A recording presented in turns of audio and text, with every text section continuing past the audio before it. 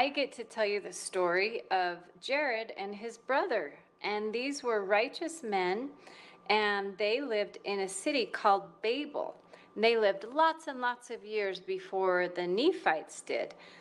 But most of the people in this city where they lived were wicked, and they didn't want to do good things to get to heaven. They didn't want to say their prayers, and they didn't want to read their scriptures, and they didn't want to be kind to others, and they didn't want to obey their moms and dads.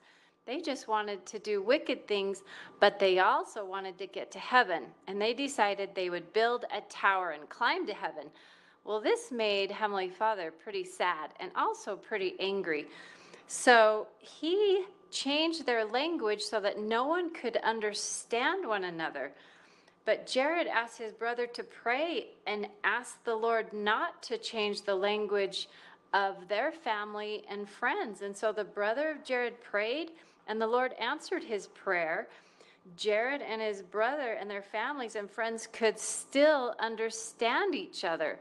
And I love this story because I live in Guatemala, and I speak a different language than all of these people down here. And when they try to talk to me, I can't understand them very well. And when I try to talk to them, they can't understand me very well.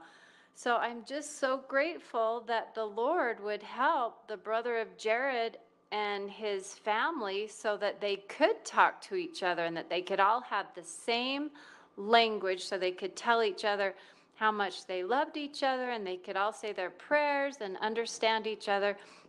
And I'm just so grateful that the Lord would be so kind and so loving to the brother of Jared and his families and help them in such a miraculous way.